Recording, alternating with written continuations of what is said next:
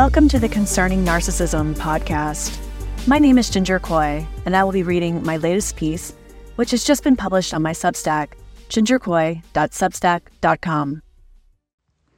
The Interplay of Postmodernism and Narcissism, Threats to Individualism and the Rise of Authoritarianism, exploring the impact and consequences of postmodern ideals and narcissistic traits. Both postmodernism and narcissism inhibit and thwart individualism. Maintaining an internal locus of control would be a threat to both paradigms. The West is in the throes of transitioning from the Enlightenment ideal of the individual to the postmodern heralding of collectives, or groups of people.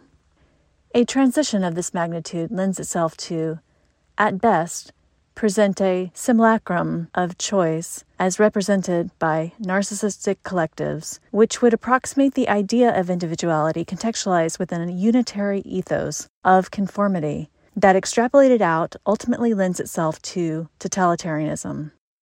Like a spiderweb, each narcissistic collective functions as a node in a distributed system of mass control. For an example of potential impending authoritarianism and a precise mechanism of control from a narcissistic collective, narcissist Trump claims that he and his administration will avenge his political adversaries should he win next year's election, and that he will invoke unitary executive theory, which would grant Trump sweeping authoritarian control over the executive branch of government. A deep and pervasive obsession with power is the purview of the narcissist as well as the postmodernist, as narcissism has hit its stride in the age of postmodernity, both well suited for one another. The two phenomena are intertwined and bolster each other's self-serving agendas. It's incontrovertible that we would not be living in the age of narcissism if it weren't for applied postmodern theories, which got traction in 1968 from revolutionaries Herbert Marcuse, Angela Davis, Paulo Freire, Derek Bell, and their ilks of murderous psychopaths. Buoyed by intellectual ringleader Herbert Marcuse's vision, these largely communist radicals exacted their revolution initially on the bloody streets, and then, once subdued by incarceration, death, and infighting, they transitioned the revolution to the hallowed halls of academia. And now I'll quote from Christopher F. Rufo's book, America's Cultural Revolution: How the Radical Left Conquered Everything. The revolution is not the path to liberation, it is an iron cage. End of quote. It is the vision and will of these thugs that have set our current course into action in an increasingly narcissistic postmodern age. Uprooting the rationality of the Enlightenment, postmodernism, with its pseudo-realities commingled with narcissism's shared fantasy/psychosis, has made for a particularly disturbing outcome. Metastasizing from academia to our institutions at large, parenthetical, quote-unquote, the long march through the institutions, close quote, our collective mindsets have been infiltrated, hijacked, and co-opted for nefarious control for control's sake, gussied up as progressive, quote-unquote, diverse, inclusive, and equitable. The depths of our individual and collective betrayals are not fully realized just yet, that we should exchange our individuality for the Faustian bargain of a semblance of order that in reality is sheer, unmitigated authoritarianism predicated on the faulty new schemas as outlined and promulgated by postmodernists. Just as a house divided cannot stand, a civilization cannot be built on authoritarian and chaotic postmodern house of cards. The postmodernist is necessarily narcissistic and solipsistic, self-referential to concerns of power. Similarly, the narcissist is a control freak, constantly interested in power to preserve the shared fantasy and concomitant influence it wields through manipulations such as impression management. Applied postmodernism through critical theory is goal-oriented and thus intrinsically psychopathic. Totalitarianism is ascendant because postmodern deconstruction and narcissistic nihilism are not the natural order of things and provide no stability. Something has to give. We are skating on thin ice. A narcissist, as puer aeternus, or the eternal child, desires power and control, i.e., rights incommensurate with obligations. Remaking over societies in one's interests or one's narcissistic collective's interests, i.e., catering to the margins, is narcissistic both in theory and deed, particularly if rights are sought in isolation, without any commensurate obligation to the greater society.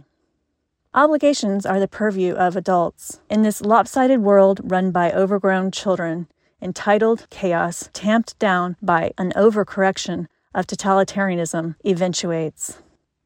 There has been a newfound left-wing call for segregation to provide, quote-unquote, safe spaces in education, which eerily harkens back to the Jim Crow era, which then necessitated desegregation. Seeing as though just 59 years ago, with the signing of the Civil Rights Act, segregation didn't work out so well in the South, and now the far left is calling for segregation, one could conclude that the revolution is the point.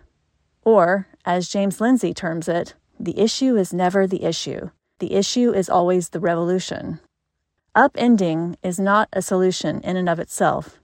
Revolution leads to an empty void, or a schizoid empty core, as it's called in Narcissism. This is a black hole that invites more nihilism. Postmodernism holds two principles. Knowledge is a social construct, and society consists of systems of power and privilege. Privilege is the new word for class. Built into postmodernism is paranoid ideation, a trait of narcissism, which charges that everything is infused with power dynamics. Applied postmodernism, that is, the practical application of theory, presents as activism. One form of applied postmodernism, or activism, expresses itself through disability studies. Ironically, disabilities are not social constructs and have a basis in reality, which is tacitly acknowledged in the very name of postmodernism's offspring, disability studies. Postmodernism married feminism with Kimberly Crenshaw's concept of intersectionality in 2006, and thus introduced more ways for women to be victimized and, as a result, narcissistic.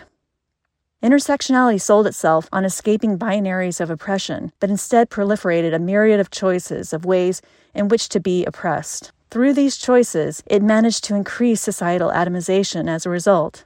Now everybody can suffer in the oppression Olympics of intersectionality, whether it's through fat shaming, bad studies, capitalism, colonialism, imperialism, patriarchy, gender, race, disabilities, sexuality, sexual identity, identity politics, and so on. Even the privileged have been made to feel shame, and as such, no identity group is safe from marginalization and therefore made to feel less than and victimized. What whiny people we've become. Now that dignity is passé and victimhood leads the day, we are experiencing more frustration, aggression, and violence. What results is a population who feels entitled to redress, remediation, and reparations, even though it is often difficult to ferret out who the true victims are. We only have to look to the Middle East to understand this concept in stark relief. If individualism is dead, subsumed by narcissistic collectives, one won't be able to rely on an internal locus of control to dodge authoritarian control. In a postmodern and narcissistic age, the individual has been sacrificed in service of ideological fervor and woke totalitarianism. And now I'll quote from Christopher Rufo's book, America's Cultural Revolution: How the Radical Left Conquered Everything. The New Left's call to commit class suicide and renounce white skin privilege unleashed a torrent of narcissism, guilt, and self-destruction. End of quote. In the book 1984, protagonist Winston Smith held steady with resolve, but ultimately the party broke him after struggling him in authoritarian struggle sessions. The party had invaded his personal space, which had been rendered impersonal with the intrusion of the party's screen, compelling him to exercise exactly when and how the party demanded, even though it was excruciating for his knees and his back. It's been thought, until recently, that it was Derek Chauvin's knee on George Floyd's neck that took his life. The autopsy revealed that Floyd was under the influence of fentanyl, even though the narrative had been well underway that it was Chauvin's knee on Floyd's neck that took his life rather than the deadly Chinese import, fentanyl. Analogously, the impending autopsy of the West may implicate postmodernism, though the root cause is narcissism, first noted in earnest by Freud in 1914, well before the debut of postmodernism in 1940. If we were to draw a metaphor and consider the three phases of postmodernism to be a tree, the first phase of postmodernism would be a trunk concerned with theory from 1960 to 1980. From there grew the branches from mid-1980s to the mid-2000s of applied postmodernism, such as critical race theory, CRT, and other critical studies, gender, post-colonial, fat, disability, etc. Since the mid-2000s, theory has gone from an assumption to being the truth, i.e. the third phase being the leaves.